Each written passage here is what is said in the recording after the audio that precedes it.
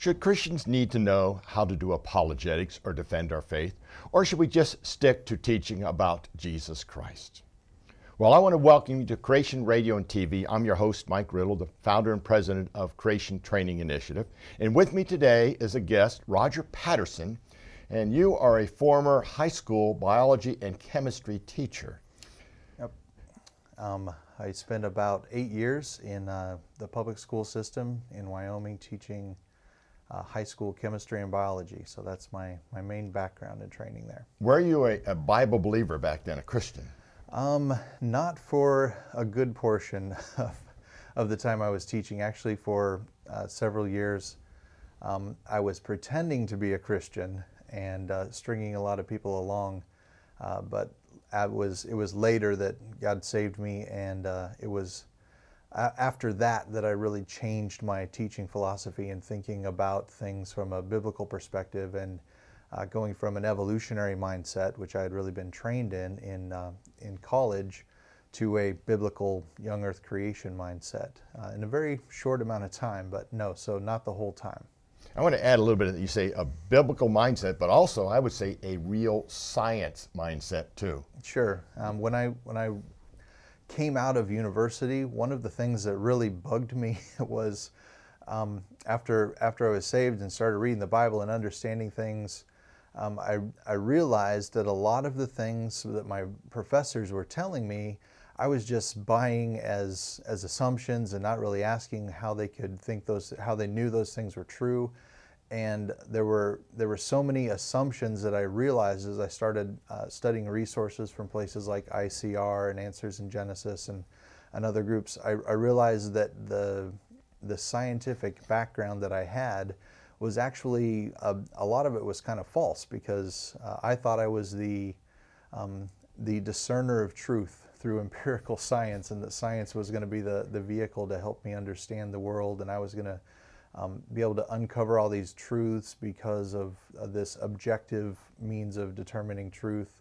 But really, I figured out, no, it was just a different worldview, a naturalistic worldview that I'd been trained in. Now, listen, all your college time and all your being taught in biology and chemistry, you were never really taught how to critically analyze what you were being taught? They say that, and in the standards for the science objectives and things that I was teaching to, that critical thinking word was there a lot, but it really was a one-sided critical thinking, because it was really focused on naturalism, only allowing natural explanations for things, so excluding God from the picture right out of the gate, and really from a uniformitarian philosophy that things happen gradually and slowly, and we can't expect things in the past to have happened any differently than they do today. So it's a very one-sided type of critical thinking. It's not really what we call free thinking. No, it certainly was not. It was directed thinking. Well, you've left the teaching profession, and where did you go, and what caused you to leave ultimately?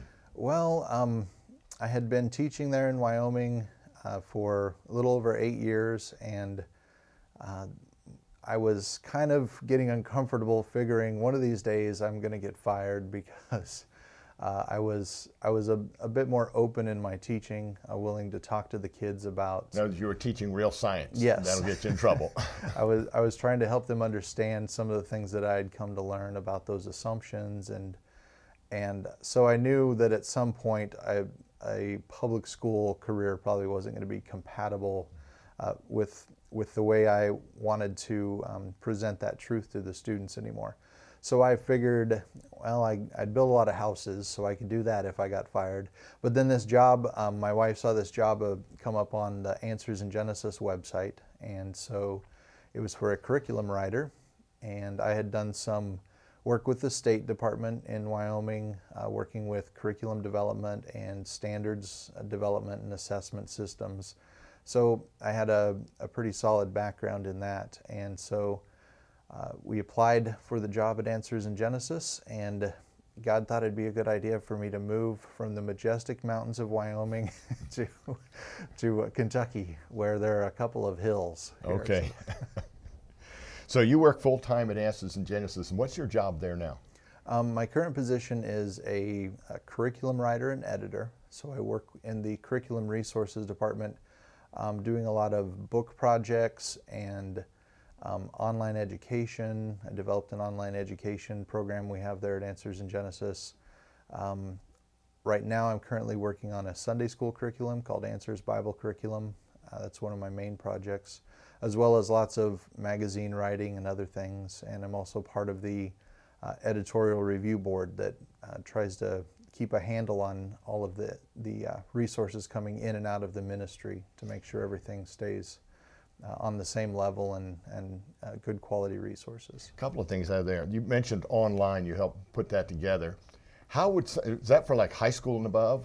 Yeah, we have a Foundations in Creation Apologetics course, which is intended to be for anybody high school and up. We kind of set an age about 16 would be an appropriate age on up, and we've had 80-year-old grandmothers joining in the class trying to learn some of these things as well. Now, how would they get a hold of that? How would they find out more information on that? The best place would be to go to Answers in Genesis website, just answersingenesis.com, and there's a little button that says Education, and they can find it there, or in the online bookstore there'll be a spot they can find that. And also, with your background in biology and chemistry and curriculum development, you've actually written several books, and we happen to have one here. And this is quite a popular book called Evolution Exposed. Mm-hmm. And tell me a little bit what's in that book. Well, I kind of view that book as some of my penance for the false teaching that I had promoted, teaching evolution in the biology classroom.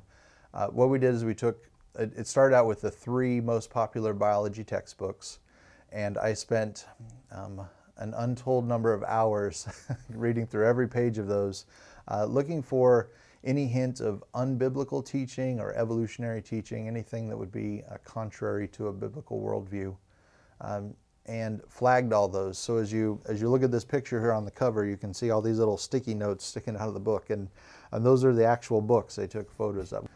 So the point there was to take these resources that the students are using in the classroom all the time. So we know that there are a large percentage of Christian students in the public schools. It's to give them a resource to be able to open up their textbook and compare what's in their textbook to what the Bible teaches. And so the book's organized by different topics where, if you're talking about human evolution, for example, there's a section in the book on the origin of humans, and it'll point to the ideas in the textbook and show how they have that evolutionary view, and then give you a biblical explanation so that the students have that solid background information they can use to evaluate those claims that they're hearing in the science classroom. And also, I've been through the book several times. I've actually used some of the pieces you've in here on our website and other places. You also point out where some of the science is really not what we really know for sure. In other words, it's assumptions and innuendos and basically coercion into a type of belief system. Yeah. For example, back to the human evolution, in the textbooks, not too long ago, they used to have these nice branching diagrams where you'd see all the connections between these different species of hominid ancestors and how they're related. So you get a lot of that type of information. What they've gone to now, instead of the trees, they've just put lines with connecting the dots and leaving a bunch of those things open to interpretation, but still insisting that that's where those creatures came from, that they must have evolved over long periods of time. So if a family has someone getting ready to go into high school, they should get a book like this so they can see what's true and what's not true in these biology textbooks, what they're going to be going through in that biology classroom, usually what, 9th grade? Yeah, those are ninth usually grade. 9th or 10th so grade. So they texts. will be prepared to know what's true and what's not, maybe even to come up and start asking some good questions, some critical thinking questions, and then get a hold of this at Answers in Genesis. Is that correct? Yes.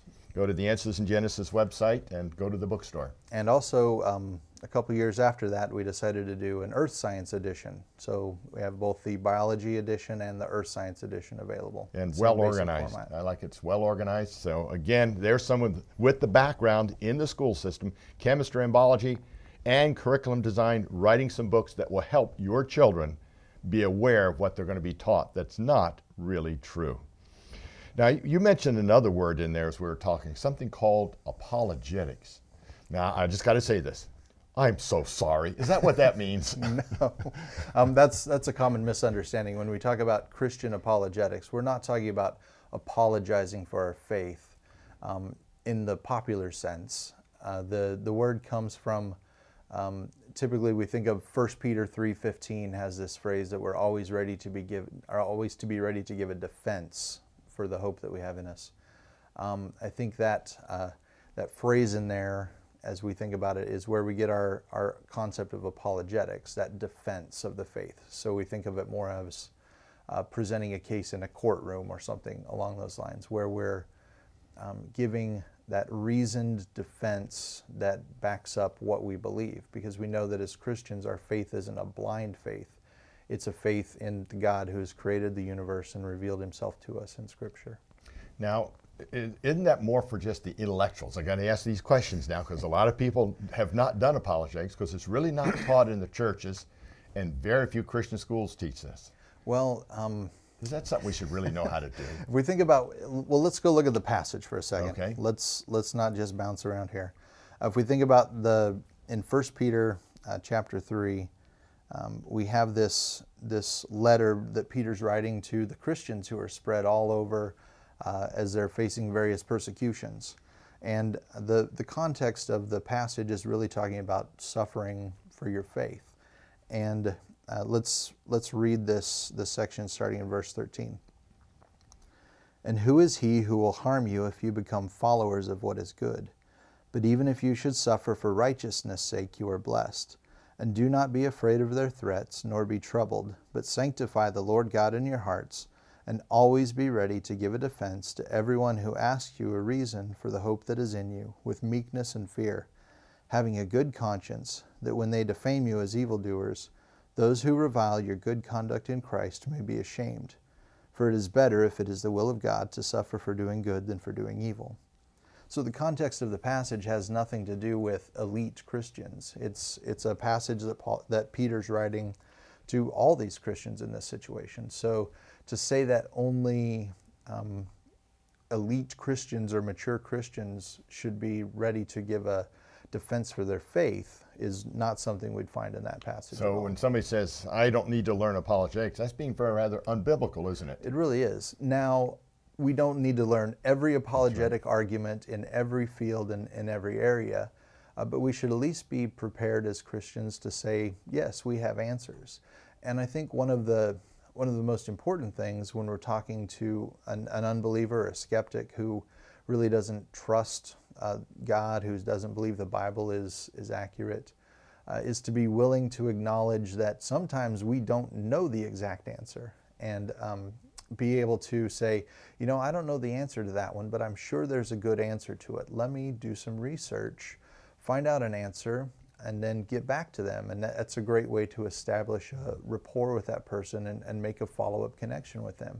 And then when you don't know the answer to a question about DNA, well, how does the chimp DNA compare to human DNA? You don't know the exact answer to that. We have lots of great resources in ministries like your ministry, like ICR, like Answers in Genesis, who can provide solid answers for those things, and then you can follow up with that. On the Answers in Genesis website, they have a thing called Answers, and you can get answers. There's thousands of papers out there, and they're all free to access, aren't they? Yes, lots of, the number is well over 6,000 articles covering all types of different topics, and lots of even video resources, from little 10-minute sections to long videos that explain all of those things. And I hope everybody got the word I said there. It's all free access, all these articles, so you don't have to go looking everywhere. Go to the Answers in Genesis website, go to their answers, and all these articles, and they're categorized for you.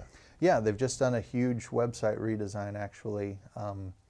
And you can go to, if you've got questions about radiometric dating, there's a section for that. You can go to the section on DNA and talk about those differences, or different human ancestors and all kinds of different things. Or just things like, how long were the days of creation? A lot of people seem to have a question. Some people don't even think that matters. And that's an apologetics issue right there. It surely is. And all of those things, as we're thinking about apologetics in the passage that I just read, we have to remember that our apologetics is aimed at giving a reason for the hope that we have. If we think about the way that Peter phrases that passage, he's directing us not to necessarily use that answer just for the sake of answering the question, but so that we can take that answer and direct that person to the gospel. Because the hope that I have is not in a young earth. I'm not saved because the earth is young. The hope that I have is not in understanding how radiometric dating works. All those things are important, and they can be very helpful in answering people's questions and breaking down defenses and those types of things. But ultimately, if we're not pointing people to the hope that we have in Christ, our apologetics efforts are in vain. So are you relating apologetics to evangelism here? Absolutely. If I had to describe it, I would say they are two sides of the same coin. And when we think about offering a reason for the hope that is in us, that hope is Jesus Christ. And Peter directs us to do that with meekness and fear, that we're offering these answers and telling these people who are asking, I believe these things and here's why. And it doesn't really get us very far if we're just convincing somebody that these rock layers are of this age versus this age. There's no hope in trusting in rock layers. The only thing that we can find our hope in is in Jesus Christ. And so it's about taking those apologetics conversations and being wise and transitioning them into gospel conversations where we can talk about the state of that person's soul and their relationship to Jesus Christ. So when somebody comes up and said, oh, wait a minute, Roger, shouldn't we just be preaching about Jesus? I say amen to that, because the whole Bible's about him, isn't it? Sure, absolutely. And he used apologetics. Absolutely. We think about a passage like when Jesus is asked about marriage and divorce. He refers back to Adam and Eve, who were created at the beginning to give a solid foundation for why marriage is meant to be one man for one woman for a lifetime. And so even when we look at the way Jesus uses those things, he's pointing out the truths of Scripture and that historical foundation. If Adam and Eve were not real people who have a real historical identity that we read about in Genesis, then we don't have an explanation for why there is sin in the world, why there is death in the world. Why do we even need a Savior? So apologetics, the whole field of apologetics relates right back to what you're saying, the hope, which is Jesus Christ. So somebody's saying, just preach Jesus. They're saying, let's do apologetics, aren't they? That's exactly I like right. that reasoning. Yeah. And there's another word. Over and over in the Bible says Paul reasoned with them. And the word is what? Apologia there? Yes, yeah, that same idea. We think about Paul going to the synagogues as he traveled around, and he would reason with them from the Scriptures. When he goes to Athens, he reasoned with them from the Scriptures in the synagogues, and then he went to the marketplace. And when Paul gets called to go to see the philosophers up on Mars Hill, if you look at the phrasing there in Acts 17, probably around verse 10 or 12, it says that they called him there because he was preaching Jesus Christ and the resurrection. And they thought he was crazy for talking about people rising from the dead. And so when Paul's called there, he's given a reasoned explanation. He goes back to creation. He says, this is the God who has created everything. And in him we move and live and have our being. So unless you take the Bible literally and the creation account, your apologetics is missing there, isn't it? Yeah, you're losing your whole foundation because you have no basis upon which to build that history. All for a good reason for the hope. Now, with your background, I want to get to this point here. I would like to share with the audience, how do you do a practical example? Suppose somebody comes up, and they know your background, they know you work at Answers in Genesis. They're going to say, well, what about DNA? How do you evangelize when somebody asks you a question about DNA? Well, typically it's a question like, well, why do we have different races of people then? Or why is chimp DNA so similar to human DNA? Let's take the chimp and human comparison. First of all, it'd be Should we have a banana here too? No, we don't need a okay. banana. First of all, when we think about those numbers, we often hear that chimp DNA is 98% similar to human DNA. Well, that's just absolutely false. They're leaving out huge sections when they do those comparisons. So knowing that that's a false claim and recognizing that current, even secular scientists now are beginning to come to the conclusion that, well, it's really more like 70% similar. And that's not all that similar when we think about the billions of base pairs that are in a complement of chromosomes. But we think about that idea of evolution versus creation, and that can naturally take us into a discussion about the Creator and a proclamation of, I know that you believe that this ape-like creature evolved and some of them became chimps and some of them became humans and diverged in these different ways. And you think that these DNA similarities can explain that.